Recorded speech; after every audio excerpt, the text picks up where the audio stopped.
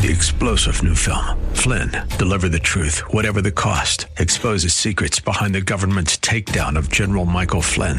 Flynn knew what the intel world had been up to. He ordered the first audit of the use of contractors. This set off alarm bells. He told the truth. He was the most dangerous person for Donald Trump to hire. They had to get rid of Flynn. Flynn, deliver the truth, whatever the cost. Available now. Watch it today. Go to salemnow.com. salemnow.com. This is the Pro America Report on The Answer San Diego. Welcome. Ed Martin here on the Pro America Report. Exciting times to be alive. Let me tell you, I got a lot to make sure you know what you need to know. You came to the right place. In a few moments, we will also visit with Dr. David Rose. Dr. Rose is a professor at the University of Missouri in St. Louis, and he has published a book that's called Why Culture Matters Most. He also did a recent event at Heritage Foundation, same title of the program. Pretty cool on Virtual One. I've watched about half of it. I haven't told him that. I will admit that to him. I'll probably try to watch the rest of it over the weekend. Very interesting. Dr. Joe LeConte joins him in that too, so in that presentation. And then we'll also, but before we get to Dr. David Rose, I'm looking at my schedule, we'll talk with David Horowitz. He's fighting mad, as always. He's always fighting, but he's fighting mad, and his most recent column is called Fighting Words in frontpagemag.com. We'll talk with David Horowitz, see what he says about where we are in this country. Before we get to that, let me walk you through a couple things, what you need to know, because you're probably confused by the coverage, confused by the media, by the fake news and what they're doing, and you just may be confused. Let me clarify for you. 20 years ago, currently, at this moment, Al Gore and George W. Bush were both saying they were going to win. And one was ahead and the other was ahead and one was ahead. They were waiting litigation, this and that, the other thing. And nobody really knew. And so when you hear the media covering with just bated breath, I can't believe it. Martha Raddatz said, this is the most amazing group of people Joe Biden is going to nominate. They're so non-political. These are like professionals. John Kerry. How is that guy not political? Could that guy be more political? But John Kerry and Tony Blinken. Oh, it's just amazing to see. Anyway, here's my point. Don't get fooled. This process has a long way to go. And in the next few hours, actually, from the time you're listening to this, you are going to see lawsuits, at least one, maybe two filed in Georgia. And you're going to see Sidney Powell, who has been belittled and degraded and attacked by the media. She's going to go ahead and get some of what she's been seeing out into some filings. And here's the thing. You know what? There's a lot of there. There's a lot of there, and you're going to see it. And there's a reason why President Trump is doing things like saying to the GSA, the Government Services Agency, go ahead and work with the Biden people if they're gonna clamor. And I explained this on a Periscope, by the way. If you tune in to Periscope at Eagle Ed Martin, my Periscopes twice a day. I do a Periscope at 9:45 Eastern Time and also 2:00 Eastern Time. What I mentioned earlier, President Trump was very kind today.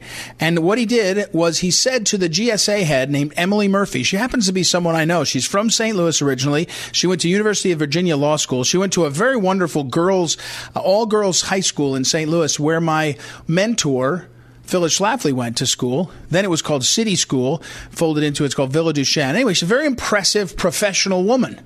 Emily Murphy. And she has been given the full Alinsky treatment by the New York Times, CNN. They took the worst picture you could find of her. They put it all over the news and they said, Emily Murphy, who used to be considered a professional, is going to never have a career if she doesn't give up and let Biden's campaign transition. Do it.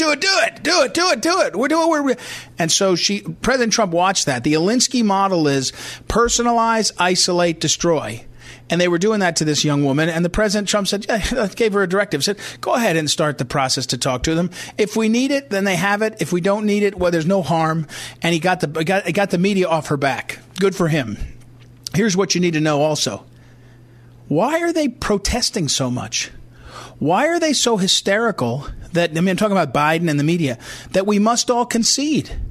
A few hours ago, Arizona adjusted their unofficial results. Suddenly, Joe Biden is only winning by 4,200 votes in Arizona. A few hours ago, it was 10,000 votes. 6,000 votes different changed. You know what? You know why? Something's going on. So why are they clamoring for concession? Why are they clamoring for, everybody to say it's over? The reason why is something's going on. Something's happened here. And we'll talk with David Horowitz in a few minutes about it. Something went on. At the very least, we now see evidence of lots of election fraud.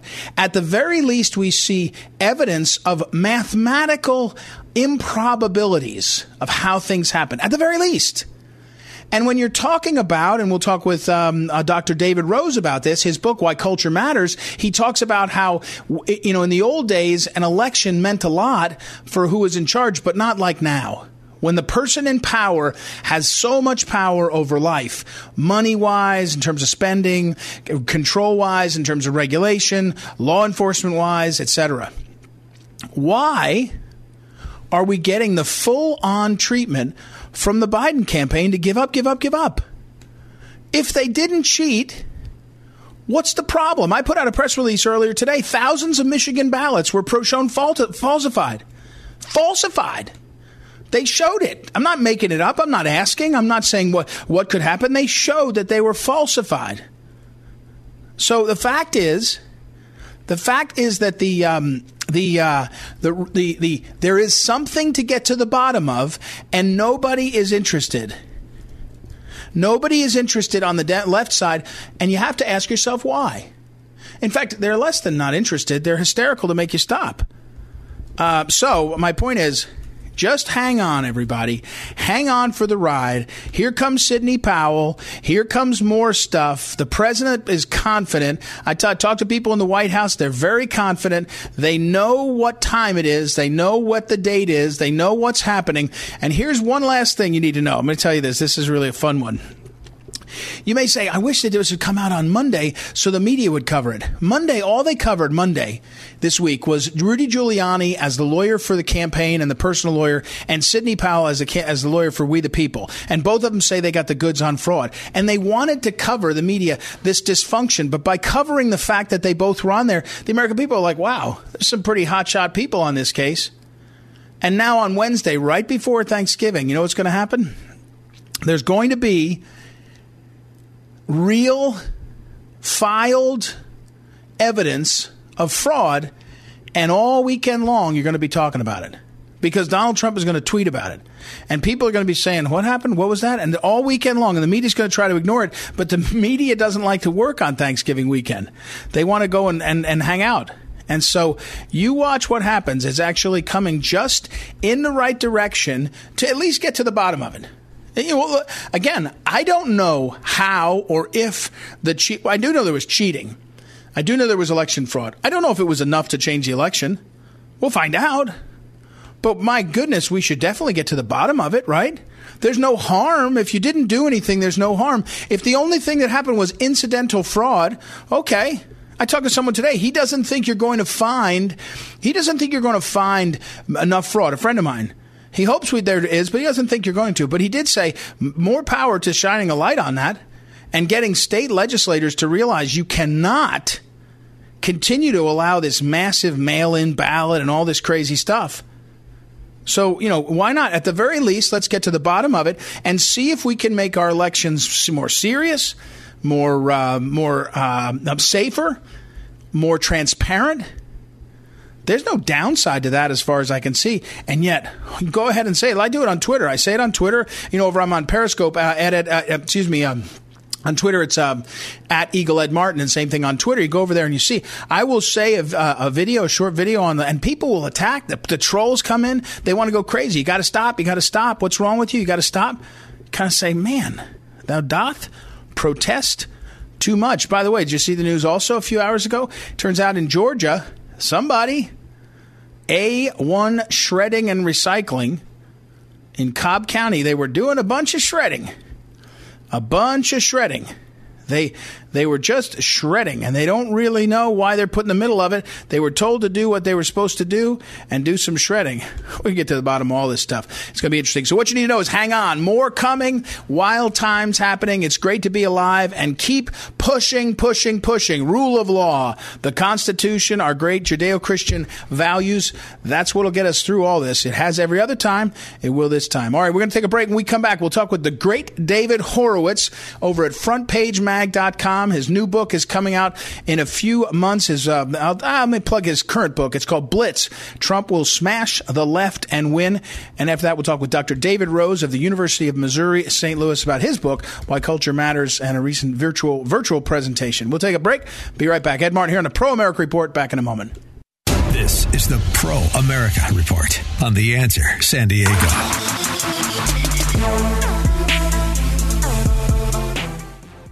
Welcome back. Ed Martin here on the Pro America Report. My old friend David Horowitz, of course, he is well known as the founder of the David Horowitz Freedom Center, and he is also the operator of frontpagemag.com, best-selling author of Blitz, Trump Will Smash the Left and Win. And but he wrote a piece a few days ago, I guess yesterday, technically. I'm sorry, I thought it was a couple days ago. And the title is Fighting Words, It's a War. And welcome, David Horowitz. How are you? Good to be with you, Ed. So first question, threshold question. Did the Democrats steal the election? Yes. They steal elections every year. I mean, people just, John F. Kennedy was president because Sam Giancana, as a favor to his father, Joe, voted the cemeteries in Cook County. It's in every book on that election. And Nixon at the time thought it would be bad for the country. This is very important. He thought it would be bad for the country if he challenged the vote. So he let Kennedy win. But John F. Kennedy was a different kind of Democrat. These Democrats are communists. They hate our country. They want to destroy it. Why do I say that? Look, they've conducted a war against elections for years. No voter IDs, that's voter suppression. Any measure to secure the integrity of the election is voter suppression, which is a big lie and an obvious one. A photo ID you need to get food stamps. It also shows a lot of contempt for poor black people, like they're too stupid to get voter IDs when it's really simple. And also you have to have it for welfare. But they started in July to destroy the election day. We don't have an election day anymore. You have early voting. You can vote after election day. They can't vote after election day. So you don't have a day when people vote and the votes are counted anymore. And that's to make stealing easier. Then they sent out 92 million paper ballots, which are Democrats themselves, or some honest ones, the year before were saying these are dangerous. They're too easy to fix, which they've done. So, yeah, I think the election is fixed. It's so obvious that Trump won. He got 10 million more votes, despite the most disgusting character assassination in the human history. Nobody has ever been so attacked and so maliciously distorted as Donald Trump. In the last we're talking with David Horowitz, and David Horowitz, of course, is over at frontpagemag.com, and his books there are many books, but the most recent one is Blitz, Trump Will Smash the Left and Win. Now, next question, David. David, do you think Biden President got 48% more votes this year than in 2012 in Phoenix, right? And the population of Phoenix has only increased 14%. So that's that 3 times. It's just the evidence is all over the place. I sure hope that the Trump team has done a good job of assembling it. Well, and that's what I want to ask you. This next question, even in the face, we've seen this president be put in a position where the pressure is on, the pressure's on, the pressure's on. Do you think this? What should the president do now? What should he do? How should he approach it? Where do you think he's like today? Where do you think he needs to be stronger, more louder? Give me some of your insights here. I think he's got a lot of issues that he has. He's got the Georgia election he's got to watch out for. And he's got such a malicious press and evil press. I think he's doing a great job. I would like to see them, there are a couple of things like the Dominion machines. I'd like to know for a fact, I can't believe the fact isn't out there, that they're a Venezuelan company. But more importantly, I'd like to know that the machines have the capability of changing votes, which it seems that they do, but I'd like a little more information from them. And of course, I wonder. Republican elite reads. All these people, what they think we're back in 1960. John F. Kennedy was a militant anti-communist. He was for a balanced budget. He was for a capital gains tax cut. He would be considered an extreme right-wing Republican if he were alive today. So you had two parties. We used to complain, and people used to complain that the parties were too much alike, but it was really good. It meant for stability. Now you have a Democrat Party, which is a racist party, which is behind all these the worst civil insurrections in American history, the most destructive. Scores of dead people, mainly black, actually, because of the lawlessness, trying to destroy our police departments. This is a very radical party. I don't care what Biden says, because he's a cover for it. And in his foreign policy, what's he doing? The first thing he wants to do is to refund the Hamas terrorists hundreds of millions of dollars, restore the Palestinians' terrorist consulate in Washington, re-embrace the Iranian terrorists, and sell a country back to China the way he did when he was vice president. We're talking with David. We want in office. Well, this is not. We don't live in a country anymore where we can trust the Democrat Party to be an American party. We're talking with David Horowitz, and again, David's piece, he's got lots of books. In fact, I just noticed, David, you got a book coming up in a few months by Regnery, the title of which is perfect for the moment, I think, and that is how the enemy within, how a totalitarian movement is destroying America. It'll be out in a few months. But this piece on front movement is really important. That totalitarian movement that's destroying America is the Democrat Party. And if you go up to Amazon, the book's already up there. You can see the cover, and on the cover is Elizabeth Warren, Pelosi, all of them. Right. And Omar, Schiller. They're all about doing it. Why do I say that? Well, they conducted a war against election integrity. They want to abolish the Electoral College, which is in the Constitution, for a good reason. They want to destroy the system of checks and balances. They want to pack the Supreme Court. They already said they want to get rid of the Senate. They're radicals. They're revolutionaries. They're dangerous. And they supported these insurrections. All the Democrat mayors made those burnings of our cities, the damage that was done, the lawlessness possible. The Democratic Party is an outlaw party, in my view now. And I don't see how you can contradict that. Even they don't want borders. No nation can exist without borders. We're talking with David Horowitz. David, I want to ask you about your piece in frontpage.com, Fighting Words, and I want to ask you this part: why is it so many Americans, and especially Republican office holders, don't recognize that we're in a war? I think it's up. I was brought up by communists. That's how I understand the malice of the left. So conservatives are always a little puzzled to me, but I think it's, they're well-bred. They all, know the Constitution, and they don't want to embarrass their enemies. It's impolite. It's partly just manners. Right. People like me, they regard as too confrontational. When I came into the right, and this is really the good news, about 40 years ago, I look around and I said, where's the ground war? The left has all these organizations. They're intimidating people. They're extorting. Corporate America is supporting these communists. They put hundreds of millions of dollars into the Black Lives Matter criminals. Why is that? Because the left makes their lives miserable if they don't. They're extortionists. Whereas no Republican would demonstrate against a company or, organize a boycott. And nor would they march. They would have demonstrations until the Tea Party came along.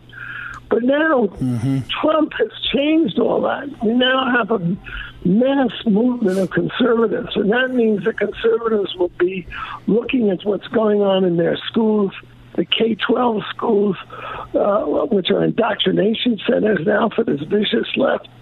We need people to fight at every level, and we need them to talk the talk as well as walk the walk. The Democrat Party is a racist party. It controls every inner city of any size in America. All the killing fields, all the rotten school systems, all the injustices, real and imagined, that are done to inner city minorities are done by Democrats, for crying out tears. In Minneapolis, where George Floyd died, the city council is 100% Democrat and Green Party. The mayor is a Democrat. The governor is a Democrat. The attorney general is a black Democrat. The police chief is a black Democrat. The guy with his knee on the neck of George Floyd, he's a Democrat. So it's crazy.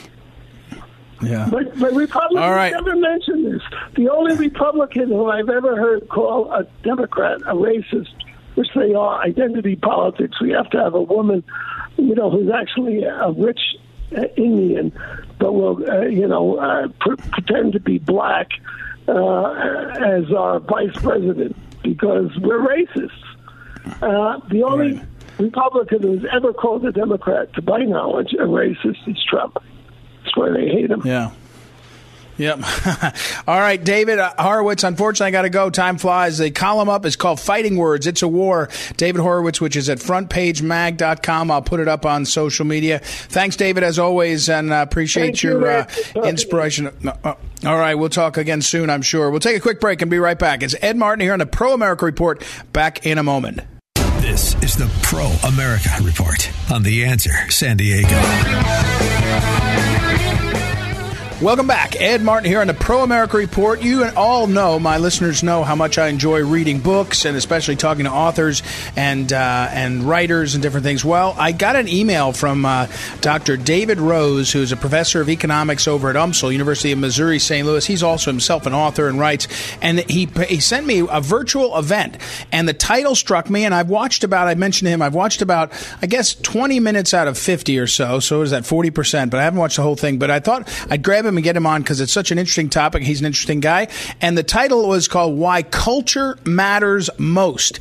In a time where it seems like they cover politics, they cover all kinds of things. You say, well, what matters most? And it's culture is the point of this presentation. Joe LeConte, who is over at the Simon Center for American Studies at Heritage Foundation, is also on this panel. So first of all, welcome, Dr. Rose. How are you today?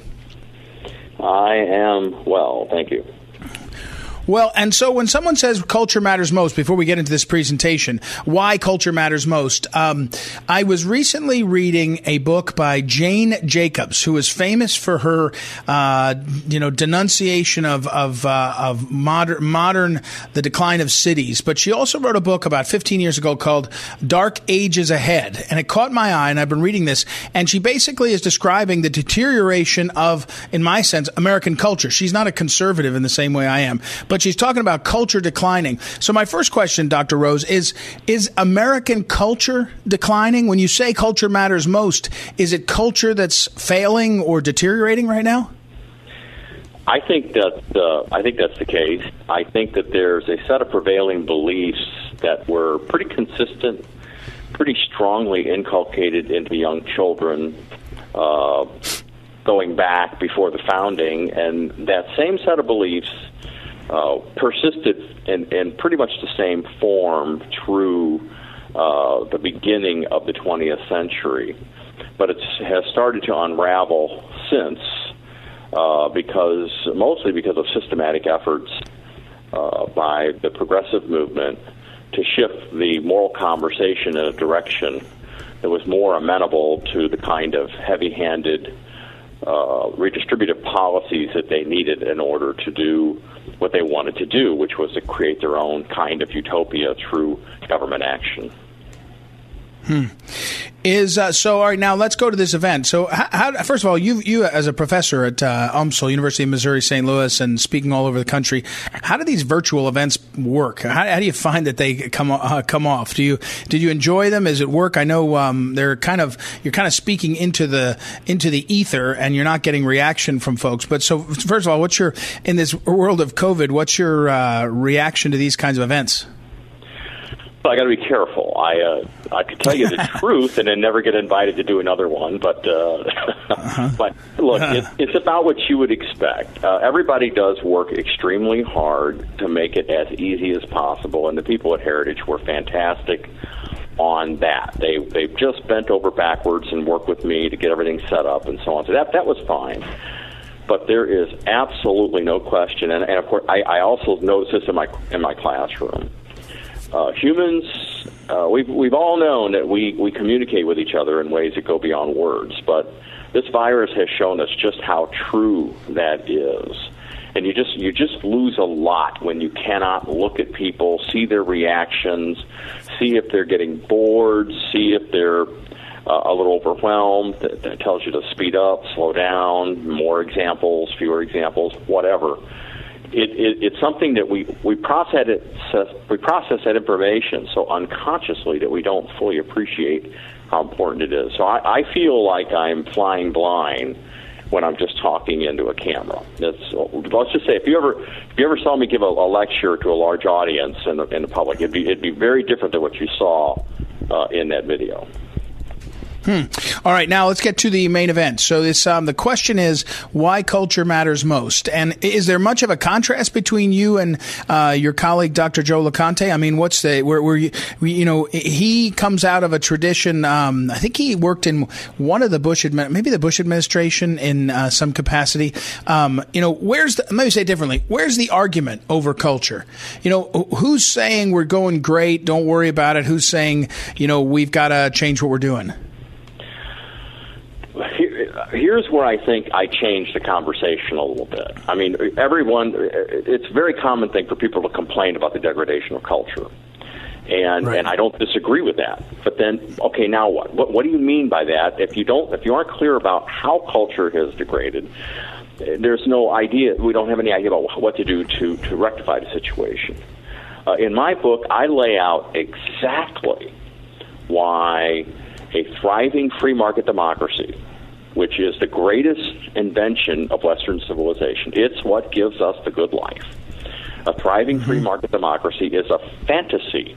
It's a fantasy if you don't have a high-trust society. And a high-trust society, I show, is impossible without a proper cultural substrate. You have to make this investment every single generation, because these ideas, although we have genetic capacity for culture, the ideas themselves are not genetically encoded. They have to be taught and learned every single generation. And those ideas are a specific kind and in sufficient strength. They are what allows us to produce people who are fastidiously trustworthy, and therefore other people rationally trust them. And if you have enough of them in a society, you have a kind of prevailing social convention of extending trust. And if all you have to do is go to a low-trust country, and you'll see that we're a fairly high-trust country, or go to a place like Sweden, and you'll see that there are even countries that are higher trust. There's just no question about it. It is a different kind of thing, and you conduct yourself differently, and you cooperate way more effectively in that kind of environment.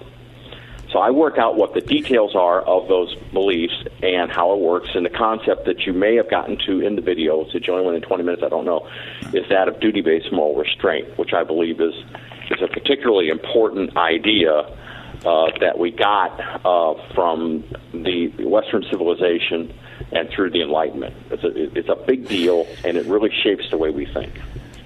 We're talking with Dr. David Rose, professor of economics at the University of Missouri, St. Louis, himself an author. And Dr. Rose, so you see statistics, mostly polling, I suppose, where people say they have less and less trust in institutions, right? They have less trust in, say, religious leaders. They have less trust in the rule of law or the justice system, the universities. There's these kind of we're in a period, I think, where it's kind of fashionable to be distrustful, or at least say you are.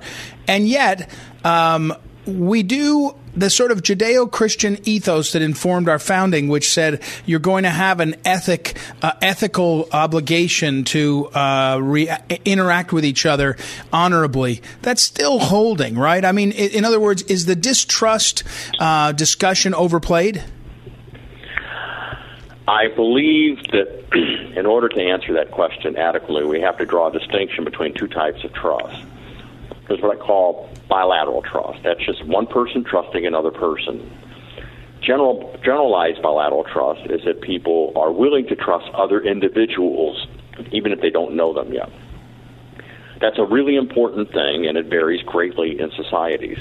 But there's another type of trust that works at an entirely different level. It's what I call trust in the system, which, believe it or not, it's a phrase that rolls right off the tongue, but there's almost nothing on it in the literature. And trust in the system is trusting that those who administer the rules of the game can be counted on to not arbitrarily manipulate them for their own ends or just arbitrarily. So you can count on, for example, that the tax rate on your profits won't go from 20% to 60%, in just 1 year. You can count on some stability in these kinds of things. You can also count on the police behaving in a way that, you've been taught police are supposed to behave, and so on. That kind of trust, the trust in the system, that has fallen dramatically. And it's fallen dramatically mostly because of political capture of many of these institutions. That's interesting way to separate those two. I think it's it feels like people want to say they distrust things, and yet they continue to do it. Okay, now one final question. In the context of the election, a lot of data says people are not trusting the election. 79% of Republicans think there was something dramatically wrong with the election. 30% of Democrats say there was something wrong with this election. Does that number, is that just a sort of post-event number and that it settles back down, or are we, again, moving into an area where people are distrusting more significantly and it's impacting the sort of culture we're living in? In my book, I work out why it is that if you have heavy government involvement in society, it will tend to induce the emergence of kind of political tribalism, because the stakes of who wins elections will get ever higher. You go back to, say, 1890, it just didn't make that much difference who was elected, because not that much money was moved around by the federal government.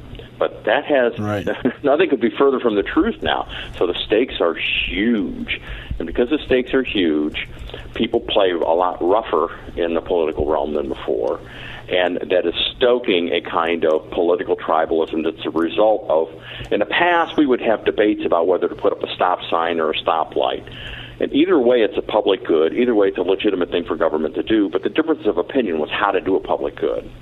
But now, so much of the revenues that get moved around in society by government are not public goods. They're private goods. They're money that's taken from one person and given to another. So there's a winner and there's a loser. And the loser is going to be pretty sore about it. So I think in the book I do talk about how this cycle of political tribalism will court disaster in the electoral system. You will have ever increasing suspicion of the system, and that's kind of the beginning of the end. And that's basically what's happened in most democracies through history. We have been visiting with Dr. David Rose. The book he's referring to is also called Why Cultures Matter Most, published by Oxford University Press, available wherever books are. I was just checking to make sure on Amazon it's there and all over the place. So again, the book is called Why Culture Matters Most, published a year and a half ago at Oxford University Press. Dr. Rose, thank you as always. Very interesting topic. Great presentation. Interesting virtual event to send around. It's a great way to have the conversation that you're talking about in your book and in your in other writings available. So I promise I'll watch the rest of it, and I will make sure we talk more. So thank you, Dr. Rose. My pleasure. All right, we'll take a break and be right back. It's Ed Martin here on the Pro America Report. Back in a moment. This is the Pro America Report on The Answer San Diego. This is the Phyllis Schlafly Report, a daily broadcast from Phyllis Schlafly Eagles, and we're upholding the legacy of Phyllis Schlafly, grassroots activist, author of 27 books, and articulate voice for traditional values for more than 70 years. Now, here's the president of Phyllis Schlafly Eagles, Ed Martin. Statistically speaking, today is the biggest travel day of the entire year in America. Everyone has someplace to go on the day before Thanksgiving, it seems. For most people, that place will be a place with family. Whether you're driving to grandma's house with the kids, flying back to your parents' home from college, or visiting an aging relative in a retirement home, I hope you'll join me in reflecting on the importance of family. I'm not talking about your specific family. I mean the traditional nuclear family structure characterized by a father and a mother working together to raise their children. We should all be thankful for the family. God knew exactly what he was doing when he designed every child to need a mother and a father to come into existence. Children with a loving mother and father in the same home are more likely to do well in school, to stay out of trouble with the law, and to grow into responsible citizens. Though studies have tried to show otherwise, the true depth to which parents influence their children is beyond measure. Communist nations see this influence as a threat, by the way, which is why they try to destroy the family time and again. Under Chairman Mao's rule in China, the communists tried to replace the nuclear family with large communes. These communes forced all children into government care centers and replaced family meals with communal kitchens where food was rationed. Rather than increasing food production in agricultural communities, these communes resulted in the biggest famine in world history. Though the communists have worked hard to hide the death toll, anywhere from 30 to 55 million people died. To put this into perspective, 1 million died from the famous Irish potato famine. When you look back at history, it's easy to see that strong societies need to have strong families. Only the traditional nuclear family can provide the stability and virtue that children so desperately need. Policies favoring the family in taxes, regulations, employment, and of course family law are policy objectives worth defending. As you sit down at the Thanksgiving dinner table tomorrow, be thankful you live in a nation where the institution of the family is still protected. This has been the Phyllis Schlafly Report from Phyllis Schlafly Eagles. The traditional family is the building block of our communities and country. That's why it's imperative to support strong marriages, respect fathers, and champion stay-at-home moms. At phyllisschlafly.com, we oppose the liberal attempt to redefine the family. To join us, visit phyllisschlafly.com. Thanks for listening, and join us again next time for the Phyllis Schlafly Report. Welcome back. Ed Martin here on the Pro America Report. Let's go to the window. What you need to do. What you need to do. Very simple. Very simple.